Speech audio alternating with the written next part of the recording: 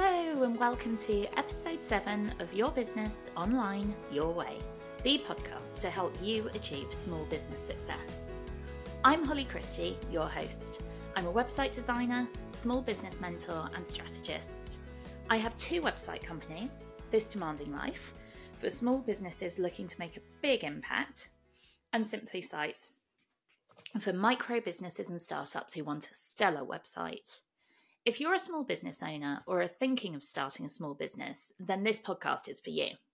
With over a decade of experience in the small business industry, I'm here to help you grow whilst avoiding the pitfalls that most of us fall into. This week, we're talking about the different ways you can make money from your website. Ready? Let's get started. When we create a website, it's usually because we're looking to make money from it in some way or another. Even when we create a first website using free tools such as Wix or WordPress, there will be a reason you've created it beyond personal satisfaction. After all, people are busy and we don't tend to do things just for the sake of it. With more and more active consumers leaving social media for a more simplistic experience, personal websites are back in vogue, and when done right, they're a great way to earn money. Here are 5 ways you can make money from your website. Professionally build to sell your product or services. Now, this feels like the most obvious one because if you're a small business owner, you'll be looking to create a website to sell your product or your services. Your small business website should have an excellent user journey. This means that the visitor should be able to easily navigate the website. They should be able to find what they're looking for and have their choices confirmed by the compelling website copy and the visual design. Ultimately, all websites are created to sell something or to ask someone to engage with them. So you're looking at having a call to action of buy now or book a call or get in touch. We also look at how to reduce friction at turning website visitors into customers.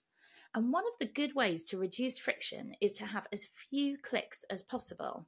So that would mean with your forms or something like that, keeping your forms nice and short, having buy now, taking straight to the checkout process or to a calendar, something like that. And initially, you'll need to invest in your website. You'll need to have it built professionally so you can make sure that the site nails the user journey, that it speaks to your audience, needs to be mobile responsive, and that's not just for mobiles, that's for bigger, giant screens as well, and it must be search engine optimized. Otherwise, it's not going to rank in Google search results, and it will be harder for you to sell your products or your services. So number 2. Create an AdSense account. An AdSense account is a Google account where you register your website with them and they approve you to be an AdSense partner. This means that you can then include advertising blocks on your website, which will tailor the ads according to the user's history. For example, if a visitor has been searching Google, Facebook, or other sites which retain the viewing data for earrings, then they come to your website which has ad blocks on it and they'll see adverts for earrings. If another visitor has been searching for hoodies, they'll then have adverts for hoodies presented to them when on your website. If your visitors click through to discover more from the advert and go on to buy the earrings, hoodie, other product they were looking for, you'll earn a small commission from Google. But there are a few caveats with this. Google has to approve your website for an AdSense account, and not every website will get through. You need to already be generating traffic to your website, so you can't set it all up at the beginning and think it's one and done. It has to be at least a 2-stage process. You will have some control of the ads that are shown on your website. For example, you can choose to not have explicit content or what I consider immoral content, such as gambling or high-interest loans. But it does mean that your opportunity to earn money from it may go down the more you restrict your ads there. You don't always have a lot of say in how the ad blocks are displayed, and they can take over your website somewhat. So if the design's really tight, you may regret installing ad blocks there. You'll need relevant cookie notices and policies, as AdSense monitors the user data as well. You also need a high rate of click-throughs and purchases to make money from this. I know it sounds quite negative, but if you have a blog which has a good amount of traffic, it could be really worth it. Affiliate schemes. Affiliates are one of my favourite ways of recommending people make money through their website. You recommend a product, someone buys it through your link or mentioning you, and you earn a commission as a thank you. The money involved can range from a few pennies for an Amazon product to a few £100s for bigger companies and courses. Affiliating is so popular and lucrative if you get into the right ones that some people make an entire career from just selling other people's products. I'm a big fan of authenticity and integrity when it comes to affiliate selling, and therefore I only recommend and link to products and services I genuinely believe in and use myself. You can be an affiliate regardless of how much traffic you bring to your website. You'll often need to join an affiliate scheme if you want to link and sell to tech products such as website themes, hosting, and other bits and pieces. But in some cases, for example, SiteGround, which I affiliate with for website hosting, just being an account holder for your own website is enough for you to become an affiliate. You can also be an affiliate for other people's courses, memberships, and online things. It's always worth asking what their affiliate terms are, and even suggesting if there's a product or service you know you can sell well for them, contact them and suggest an affiliate scheme.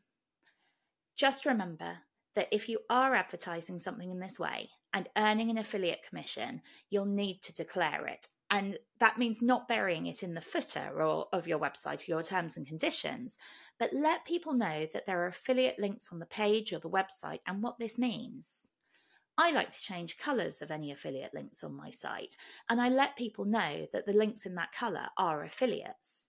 It's honest, it's clear, and usually if someone's hanging around on your site, it's because they like you and they're happy for you to earn the commission from clicking the link. Sponsorship. If you have a good amount of traffic to your website and an engaged audience, then you may like to find a sponsor for your website. This could be limited to blog posts or podcast episodes, or you could have them across the whole site. You'd be looking for people who aren't your competitors, but who do offer a complementary service to yours. For example, an estate agent may have a sponsorship banner on their website from surveyors or lawyers. A website developer may have sponsorship from photographers, copywriters, or branding specialists. Sponsorship can be a great way to make money from your website, as it's for a set amount each month and for a set period of time. Therefore, it doesn't rely on people clicking through and buying something before you get paid. Finally, create a course. Now, this might not be for everyone, but most service-led businesses will have a wealth of knowledge that their clients would pay to have access to. Creating a course specific to one issue you would usually work with one-to-one with a client at a lower cost as it's self-study could make a big difference to how many people get access to you, as well as generate a good passive income. Courses can be quite a lot of work to put together, and then you have to promote them too. So it's not always a quick fix, but they can be a good way to generate additional funds over a long-term process. The 5 ways we've discussed to make money from your website are all quite different, and you won't want to implement all of them, particularly as one may negate the other, in the case of sponsorship and AdSense, for example. Have a go at which one feels right for you. If you have an engaged audience and good traffic to your website, creating a course or sponsorship could be the most lucrative options. If you're just starting out, look at creating really good quality content through blog posts, podcast transcripts, and portfolio items. This will help Google choose your website and drive the type of traffic, which can help you to get started with making money from your websites.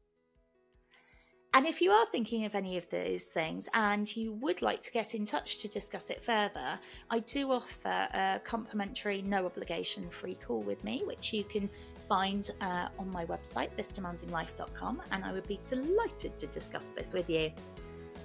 So that's all for today. Thank you so much for listening. It's really lovely to have you here.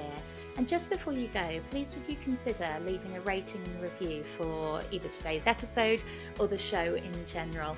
It really helps people to find it. It helps Apple and the other podcast platforms push it up to show people that the show exists, because we're really new still. And I'd really love to be able to get this free resource out there, helping as many people as possible. So thank you so much, and I will look forward to seeing you next week.